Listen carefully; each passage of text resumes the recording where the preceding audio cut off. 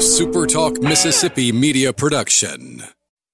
And now, it's Coast View with Ricky Matthews. Brought to you by AGJ Systems and Networks on SuperTalk 103.1 FM. Welcome to Coast View, the show that every single day celebrates the men and women who are making coastal Mississippi such an amazing place to live, work, and play. You know, we're really lucky to live here for so many incredible reasons. And if you listen to my regular conversations with Jeff Duncan every Friday, every single Friday, Jeff, as you know, is from NOLA.com and the Times-Picayune. What a dynamic situation we have today with a new coach and all the important decisions he's got to make as we go forward. But Jeff often talks about the Gulf South, you know, how important the Gulf South is to the New Orleans Saints, and Jeff certainly understands that. As you've heard me say before, Jeff's actually looking for a place to potentially buy in Hancock County, so he may become a Mississippian before all this is over with. But anyway, the Gulf South is strong and it's important, and especially important to the Saints. So I hope you're joining me and Jeff on our weekly conversations on Fridays. You know, if you're a regular listener as well, you've heard me have conversations with my friend James O'Byrne. James is a Pulitzer Prize-winning editor and writer. We used to work together at NOLA.com and the Times-Picayune. It's this incredible history in news in New Orleans. He certainly understands the importance of the Gulf South, that is for sure. He is the former VP of Innovation for NOLA Media Group, somebody I really enjoyed working with. And it's been great through this show to stay in touch with James because he made this incredible decision to move to France. He and his wife Paula moved to France, and he's a traveler and a photographer. He's a partner in Travelers for Life. And he will hear a little bit more about that here in just a second. But I've invited him back. We're going to spend the whole show together today, just talking and catching up and seeing what's the latest in his world. So welcome back to Coast View, my friend. It's great to be here, Ricky. Great to talk again. There could be a slight delay because, again, the wonders of modern technology. James is in France and his little countryside community. We'll learn more about that in a second. But tell me what time is it now in France, James? It's a little after 5:30 p.m. here in France, and interestingly, the region we live in, the Bourgogne or Burgundy, as we would say in English, has been in fact part of the whole country effort right now to run high-speed fiber throughout the entire country. And right now, France has the highest rate of high-speed internet in Europe, but unfortunately, that doesn't include our town yet. However, which is probably explains some of the delay. We're still on actually old DSL lines here in Flavigny where we live. But we're supposed to take the leap forward into fiber optics sometime this year, hopefully the first half of the year, and things will change dramatically when that happens. You know, last year, James, Mississippi passed a new bill that enabled the power co-ops, the rural power co-ops, to get into the fiber optics business. And they're spending hundreds of millions of dollars across Mississippi now providing high-speed internet access to rural communities. Think about the Mississippi Delta and how impoverished it is, the opportunity to connect them. I mean, many have said it will have more revolutionary impact on our ability to sort of catch up and not be last than any single thing that we can do. Is that the way you're looking at it in France as well? I think so, and the other thing that it does, I think there's a greater sense of urgency in the light of the pandemic, because the only thing that really limits people from working remotely now is the ability to have high-speed internet. So I think there's a lot of push and a lot of pressure on the national government to get this project to completion so that people can work these hybrid versions of half in the office, half at home, or all remote, or whatever it takes to survive in the emerging post-pandemic modern economy. Well, and Ken, you and I have talked about this before as well, but if you think about Katrina and trends ahead of Katrina, all Katrina did was speed up those trends, whether they might be housing related or affordable housing related or worker related or whatever they might be. It sped them up. The pandemic did the same thing. We already saw prior to the pandemic, as you had the opportunity to see a bit, as George Freeland from the Jackson County Economic Development Foundation I discussed, that this push toward the new economy described as being really focused on the worker. And we already saw a move toward people wanting to select the towns they want to live. You, in fact, did that. You moved to France. But what Yes. is important is the ability to technologically be connected and be able to being able to work remotely. All the pandemic did was speed that up, didn't it?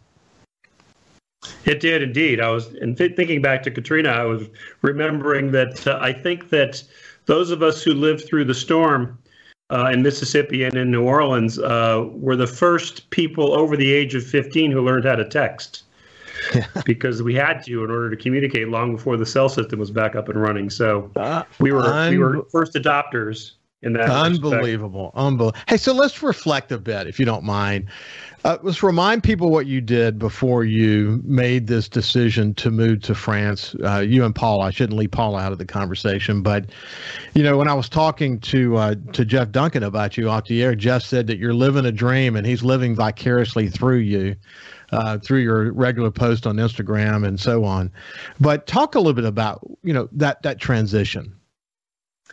Well, we were in kind of a career transition and looking to move to the West Coast, because I have one son on the West Coast and one son who works in Southeast Asia, and I figured that would be closer to them. So I had a really good job opportunity in Seattle, and we were trying to decide whether we were going to pursue that or do something else. And we came to a friend's house in a tiny little village in Burgundy, about an hour south of Paris by high-speed train, just to spend 8 or 9 days kind of figuring out what we wanted to do in our next step of life. And we turned out to be interested in maybe just looking at some houses for fun, which we did. And the last house we looked at, on the day that we looked at about 8 houses, we fell in love with, and 2 days later signed an agreement to buy it. And so we never actually went back to the workaday world. There were a lot of factors that allowed that to happen.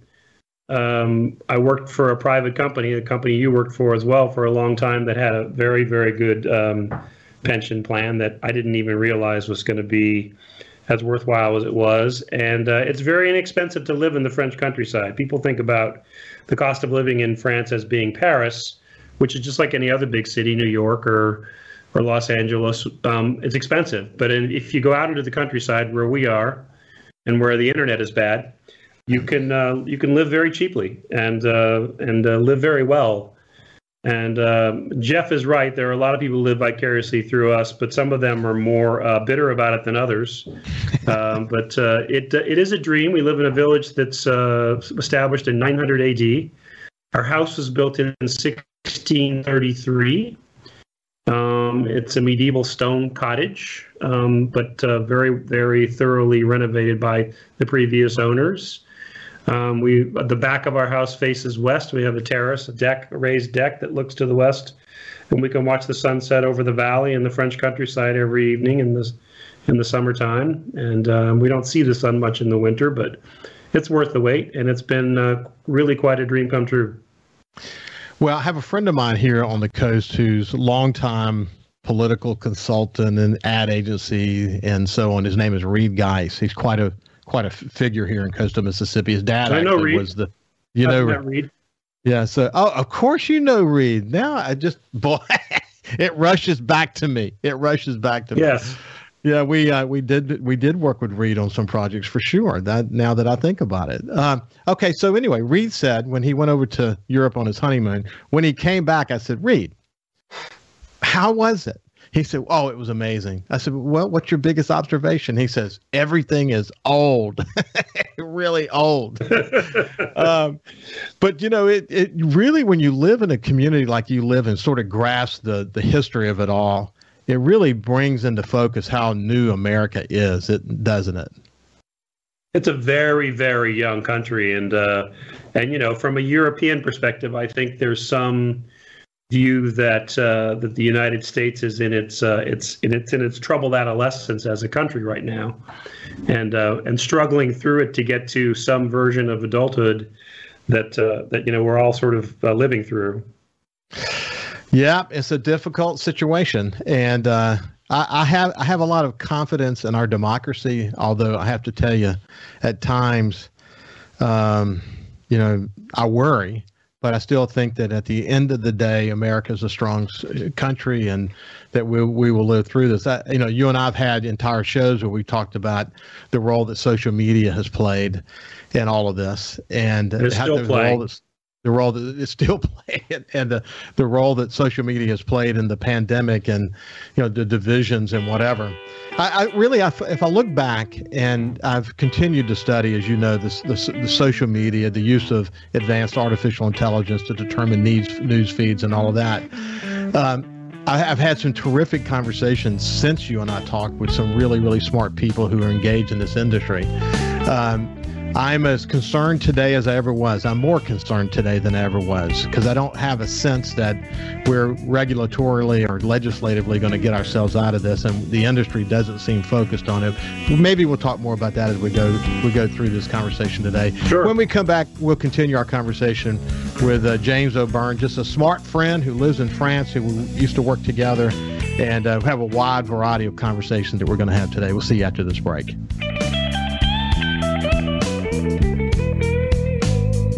Subscribe for free to the Coast View podcast on iTunes, Google Podcasts, Spotify, or wherever you get your podcasts. Talking to the people that help make the coast such a unique place to live. This is Coast View with Ricky Matthews on Super Talk Mississippi Gulf Coast 103.1.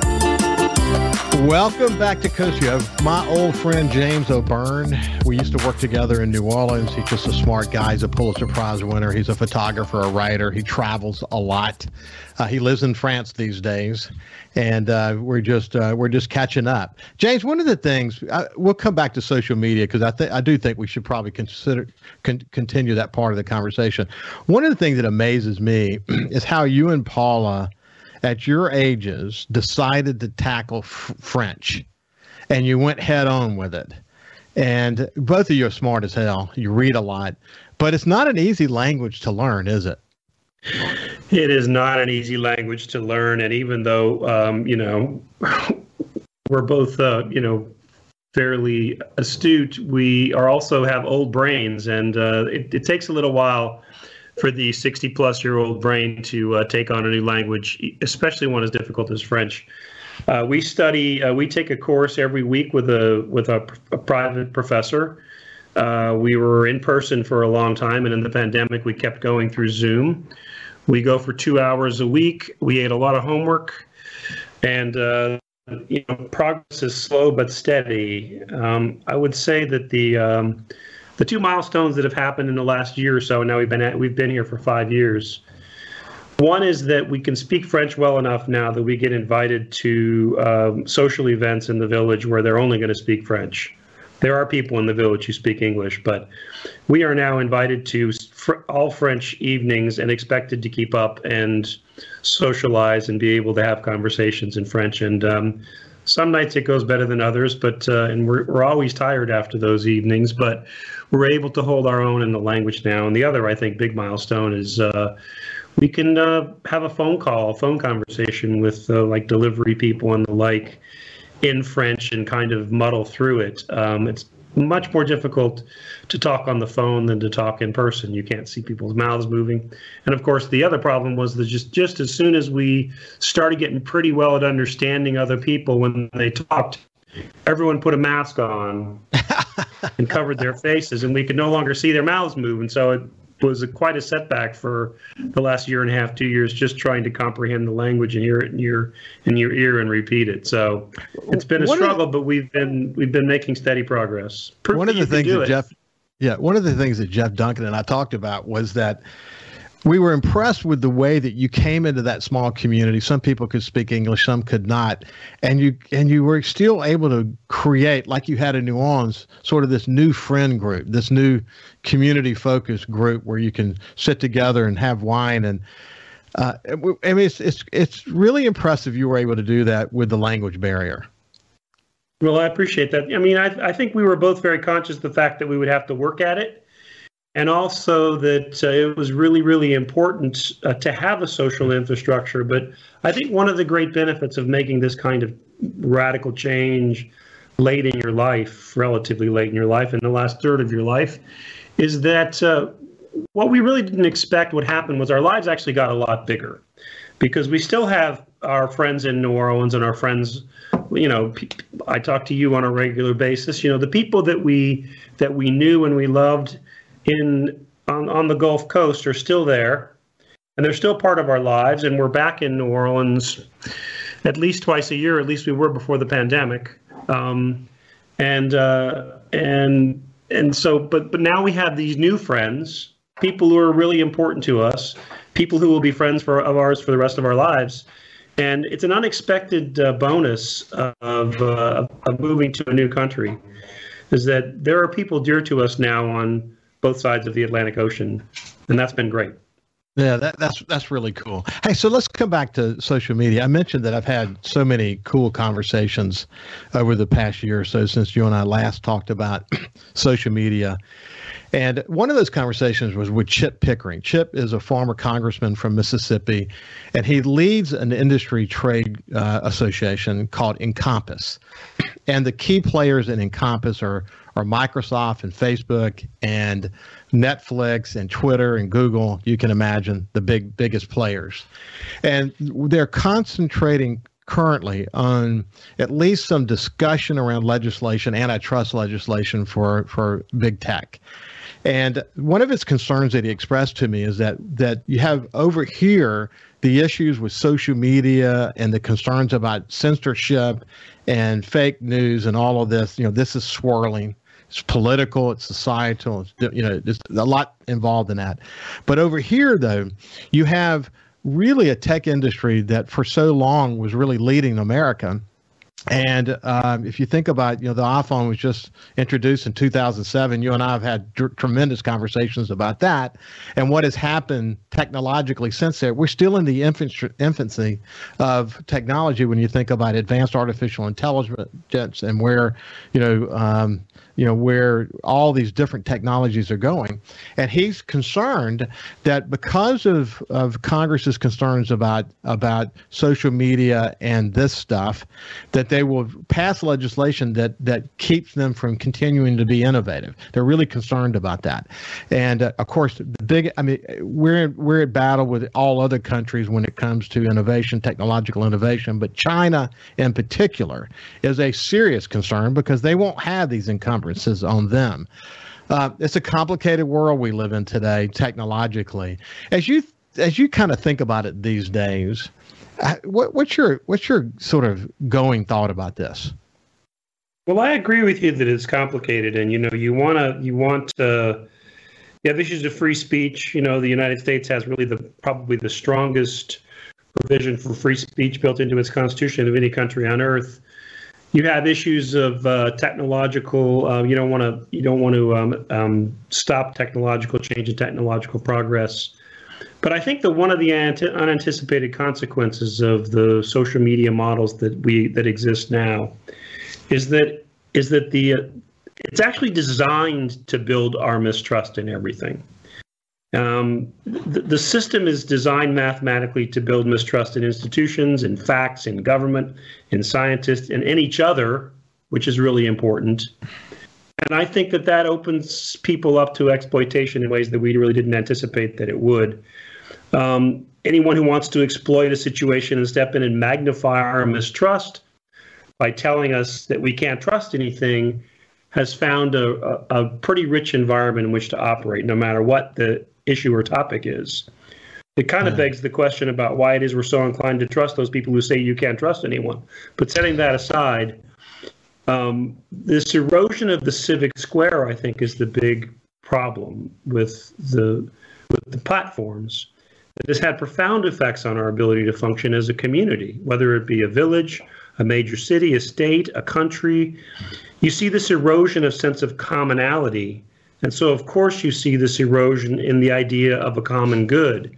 And the question is, how do you have a functional democracy in which people of good conscience can disagree about things if no one believes in the common good and everyone mistrusts everyone else?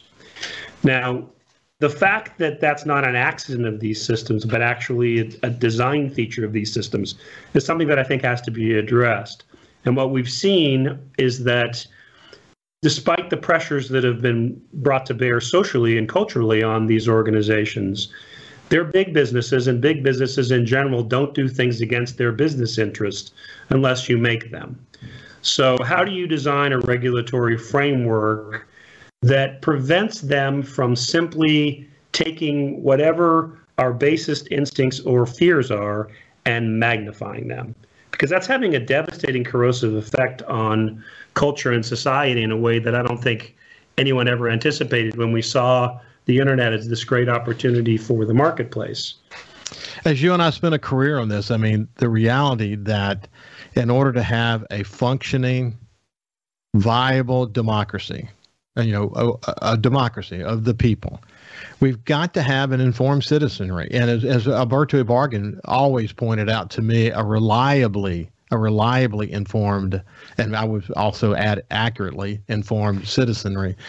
I like the way the one part of our last conversation that I never forgot was, and I think it's important for people to understand this, that what Facebook did for so long is they focused on getting a lot of people who were using Facebook. And then along the way, some 20-somethings in Silicon Valley developed what, as you and I know, because we understand digital advertising and what drives digital advertising, they created this platform, this incredibly smart ad delivery mechanism, because they're learning so much about people. When you agree to go on Facebook, you agree to give a lot of personal data. They learn an incredible amount about you. And they're able to deploy artificial intelligence to be able to do unbelievably accurate ad targeting based on your demographics, based on your likes, based on your dislikes, and so on. But what they did is somewhere along the way, someone had the magic idea to use that same delivery mechanism to determine our news feeds. And when we come back from break, we'll talk about why that is so incredibly detrimental, why it's important for us to have contrary points of view, but not necessarily have a news feed full of people who agree with us. When you have that, you really don't have a functioning democracy, especially when it's based on inaccurate information. We'll come back with James O'Byrne on the other side.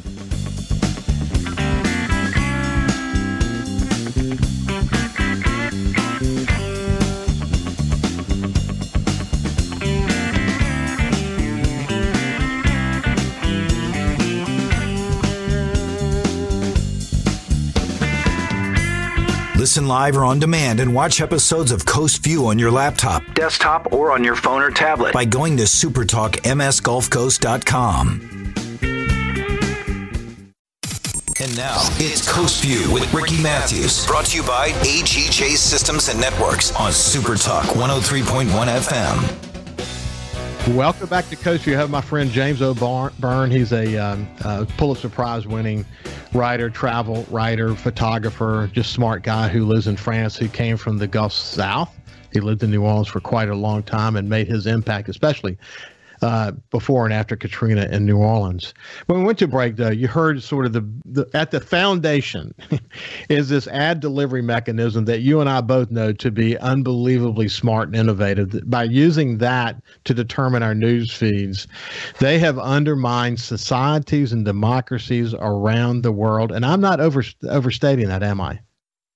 I don't think so. I think that, one of the things we saw early on in the internet was that it was a place that allowed people to say things that they wouldn't normally say to people they were sitting across the table from or sitting at the bar with face to face. So it already had kind of a sort of the lowering of our sort of civic standards and standards of civility. And then you created an environment in which the companies figured out that if they just preyed on our fears and then used the platform and the algorithm to magnify those fears, they could make a great deal of money. And the metric they use is engagement. And it is much easier to engage someone by saying, here's something that we think you'll agree with. Here's something that we know you're afraid. Here's something that will tell you that you're not wrong to be afraid. And that's much more engaging and much more time consuming online than say, here's an alternative view or here's a different viewpoint. That's less engaging. So what they're interested in is engagement, because engagement equals dollars and profit. And that's how they've designed the entire system. And I think that by designing the system that way and applying it to our information system, our information ecosystem now is completely reliant upon confirming our bias, confirming our view, and confirming our worst fears. And of course, you're not going to have a functioning civil society if that's how we're getting our information. Yeah, when your news feed is full of people who agree with you, that's not a good thing, and that's what the artificial intelligence is doing. It occurred to me while you were talking, when you and I were together at NOLA Media Group, and we were having conversations and setting goals around engagement. Never in our wildest imagination did we ever think the term engagement would be used in this context. It's amazing how it has evolved, isn't it? It is, and I think the other important thing that we did at the newspaper and the website was we believed in tending the garden. We believed in applying rules and standards to behavior in the public spaces that we created for people to engage with our content. That took effort, it took staff, it took resources.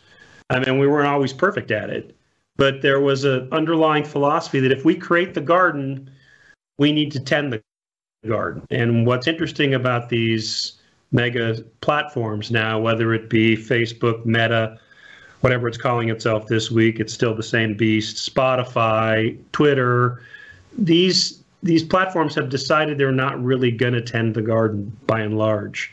If you go completely off the reservation, they'll restrict or ban your account, but they're not going to engage in any kind of moderation of material. And they hide behind this notion that they're platforms instead of publishers, which is hard to justify given the amount of money they're spending to make sure you don't get that content on anybody else's platform, which is another way of sort of, making sure that, you can only see things in certain places and not other places. It's a way of controlling content flow, which we used to call publishing, but they call something else. So at some point as a society, we're going to have to figure out a way to get a handle on it within the confines of a constitutional system that's pretty open and pretty free. Yeah. So let me summarize what James just said, because we're talking about Section 230 protection. And essentially what happened is technology companies have evolved since that section was created, I might add. It's just a wild world. At the time that it was developed, it was about commenting and comment streams, et cetera. But it still applies to technology companies today. They claim to be in the technology business. They don't claim to be publishers or content providers, even though that's really what they are. James, when you talk about the work that we put into at NOLA Media Group and other companies like ours at the time, the work that we put into moderation, the work that we put into making sure that stories were corroborated and as accurate as possible, and the layers of editors and all that was expensive. That was extremely expensive. So if you were to suddenly say that Facebook is a publisher and they had to have the same kind of moderation and the same kind of efforts to determine accuracy of whatever, their whole business model would go to hell in a handbasket, wouldn't it? Well, I don't know how much it would go to hell in a handbasket. I think it might reduce their billions. I mean, these are the richest companies on earth.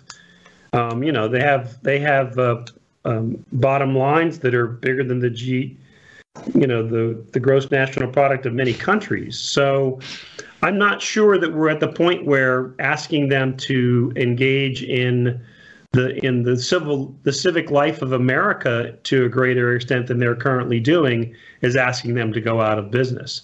It might be asking them to direct some of their profit to tending the garden they've created, but they should have been doing that from the beginning in order to be responsible members of a functioning society, it seems to me.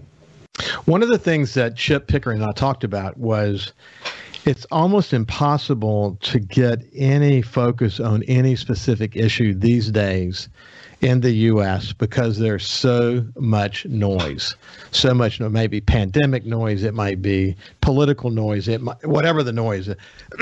And as a result, we're not able to solve any problems now. I'm curious, we kind of are in this gridlock mode in America. Do you guys have the same kind of conversations in France about the sort of governmental issues in France and Macron these days? Or are the conversations different? They are different. It's been interesting to be in a country with a centralized healthcare system, a socialized healthcare system, highly efficient and with very, very good results in the middle of the pandemic. I mean, everything about the pandemic and how it unfolded has unfolded in Europe in a different way than the United States, and overall, it's been tremendously beneficial. It's not difficult to find tests in Europe. It's not difficult to get a test if you need it, to buy a home test or go to the drugstore and get a test. The record keeping is impeccable. The death rates are lower, the disease rates are lower. And I think some of the struggles that the United States has had with the pandemic is an indication of what you're talking about, that this is a country that used to solve big problems. And here we are 2 years in and people are still trying to get a test. And so sort of the basic fundamentals that everyone agreed upon before the pandemic about what you would need in a pandemic were just kind of left by the wayside. Shortages of masks, shortages of tests. These are not things that the most powerful economy on earth should be struggling with. So I think that it's worthwhile to look seriously at ourselves and figure out what it is about our current structures that makes it difficult for us to solve big problems, because this isn't going to be the last big problem we have to grapple with. It's not going to be the last big problem we have to grapple with, and there are lots of challenges for sure. Hey, I'm curious, and we'll pick this up now, and if on the other side, we'll continue the part of the conversation.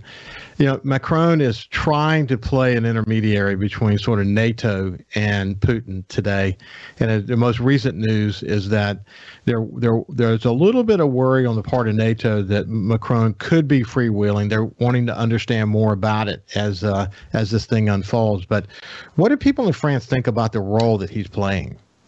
Well, it's interesting. I think that from the time he was elected, which is he's up for re-election in April of this year, but from the time he was elected almost 5 years ago, Macron has positioned himself as a leader who thinks that Europe should be more autonomous and independent and self-supporting in a lot of ways. And I think during the previous administration, when there was a de-emphasis of NATO, the Europeans saw the inherent danger in relying too much upon the United States for their well-being, and so I think that he's been oriented towards that all along. On the one hand, I understand that certainly the State Department and the administration are worried about him freewheeling it a little bit. On the other hand, he seems to be the only one who has managed to maintain a working, speaking relationship with Putin without agreeing with everything he wants or acceding to his demands. So as long as that line of communication is open, I think that he'll continue to do what he can to try to de-escalate the conflict. As it is, this war will occur on European soil, not in the United States. And so Europe has a significant interest in making sure that it doesn't get out of hand, regardless of what interest the United States might have in the situation. When we come back, we'll continue our conversation with James O'Byrne, just a smart guy, old friend. We'll talk a bit more about this conflict. What's it all about? We'll see you after this break. You can also listen live to Super Talk Mississippi Gulf Coast 103.1 on your Amazon Alexa devices. Once you've enabled the skill, just say, Alexa, open Super Talk Mississippi Gulf Coast. This is Coast View with Ricky Matthews on Super Talk Mississippi Gulf Coast 103.1. I'm with James O'Byrne, a Pulitzer Prize-winning writer, travel writer, lives in France these days. He's from the New Orleans area, or lived in the New Orleans area for a significant amount of his time, and just a good friend and smart guy. When we went to break, though, we were talking about Macron's role in sort of mediating the current tensions between Ukraine and Russia. And, the Ukrainian-Russian situation is not something that suddenly occurred. I mean, you may remember when Russia went in to take Crimea, this was part of an ongoing struggle to sort of define what this new world order is going to look like as it relates to Putin's responsibility and what he wants his legacy to be. And he believes that this conflict with Ukraine is the only way he can get the attention of NATO, of European countries, and the U.S., and he's determined to define sort of what this new world order is going to be as it relates to Russia. And when you guys talk about it in France, how do you guys talk about it? Well, it feels close in France and in Europe in general because if that conflict were to spin out of control, it would spin out of control within the European continent before it spun out of control anywhere else. So it's a big deal. Europe is united in the notion that Russia does not get to dictate dictate who gets to join NATO or become a democracy and who doesn't. And I think that any other position, that's certainly the position of the United States as well. So in that sense, they're very unified. What's interesting to me is that the United States can do something to greatly decrease the influence of Russia in Europe, and it hasn't done it yet. And that is that Europe is uniquely reliant upon Russia for its natural gas supplies, for its heating in the winter, basically. In order to stay warm, Europe must have Russian natural gas. Now, Russian natural gas sold to Europe makes up a significant part of its economy, so there is a typical synergy there that's essential. But with 2 or 3 tankers full of liquefied natural gas and a little bit of investment in better LNG technology along the Gulf coasts of the United States, you could solve Europe's energy dependency on the Soviet Union. And I'm not inventing this. There are many strategic thinkers, conservative strategic thinkers as well, who believe that the U.S. should already have done this, that the fact that Putin uses his leverage over Europe by threatening to cut off the natural gas supply is silly when the United States is the largest producer and the largest exporter of natural gas in the world. So why haven't we closed that loophole is a really big question for me, because I think this particular conflict would be significantly different if Putin couldn't threaten to turn off the heat in February in Northern Europe, if we refuse his advances in Ukraine. Wow, it's going to be an interesting thing, and we'll come back to it in the future and continue the conversation. Hey, in a little bit of time we have left, my son Justin, when he went to New York City, he could find a bar to go to that everyone who was there were Saints fans, and man, they were hoodatting and enjoying being a Saints fan. Is there a bar anywhere in France that you can go to and find other Saints fans? No, there is not. I think that, one of the things that's happened is I've sort of become a Formula One fan. And part of it is that, football, half the football games that occur in the United States occur after midnight here. And frankly, Ricky, I'm 62 years old, and I'm not really looking to stay up till 3 o'clock in the morning to watch a football game. So at least the Formula One races occur during the daytime. So I think the NFL's getting bigger and bigger in Europe. It's certainly getting big in the UK, where the Saints will be playing again in London. I was at the last game that the Saints played in London by taking the train from France rather than flying from the United States. But I think that the NFL has a ways to go in Europe because it's really difficult to engage in the games live when they happen in the middle of the night. Yes, it's kind of the problem with the Olympics, to be honest with you, is that the delay and time difference is a real problem. But you're still a big Saints fan, man. I know that for sure. And still a big Dennis Saints Allen, fan. I've been following everything, but and certainly when I can see them streaming, I watch them. But it's a fairly rare event. You're not surprised to see Dennis Allen become the next Saints head coach, are you? Not at all. Not at all. I mean, he's been in that coordinator position for a long time, and I think he certainly earned another shot at a head coaching job. He needs a quarterback, though. Yeah. Jeff described that as the Saints are members of this those who are in the sea of oh gosh, how did he say it? Sea of have-nots. Of have-nots. Thank you. There you go. The sea of have-nots as it relates to. And we were the haves for so long. It was such a nice run to be in the haves. You know, I had a little tragedy the other day. I opened up my my DVD of the Super Bowl, the Saints Super Bowl, and the DVD case was empty, which means that I must have left the DVD in the DVD player that I sold in the United States before we moved to France. So now I'm without the game. Hey, Formula One's more popular in America today because of the Netflix special. Be interested in your views on that. We'll do that the next time we're together. But listen, James O'Byrne, it's been terrific to have the opportunity to catch up with you, my friend. I'm glad you and Paul are still doing well, and we'll talk to you very soon.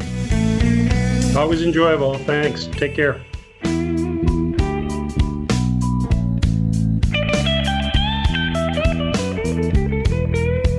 Follow Super Talk Mississippi Gulf Coast 103.1 on Facebook. Facebook.com/Super Talk MS Coast 103.1.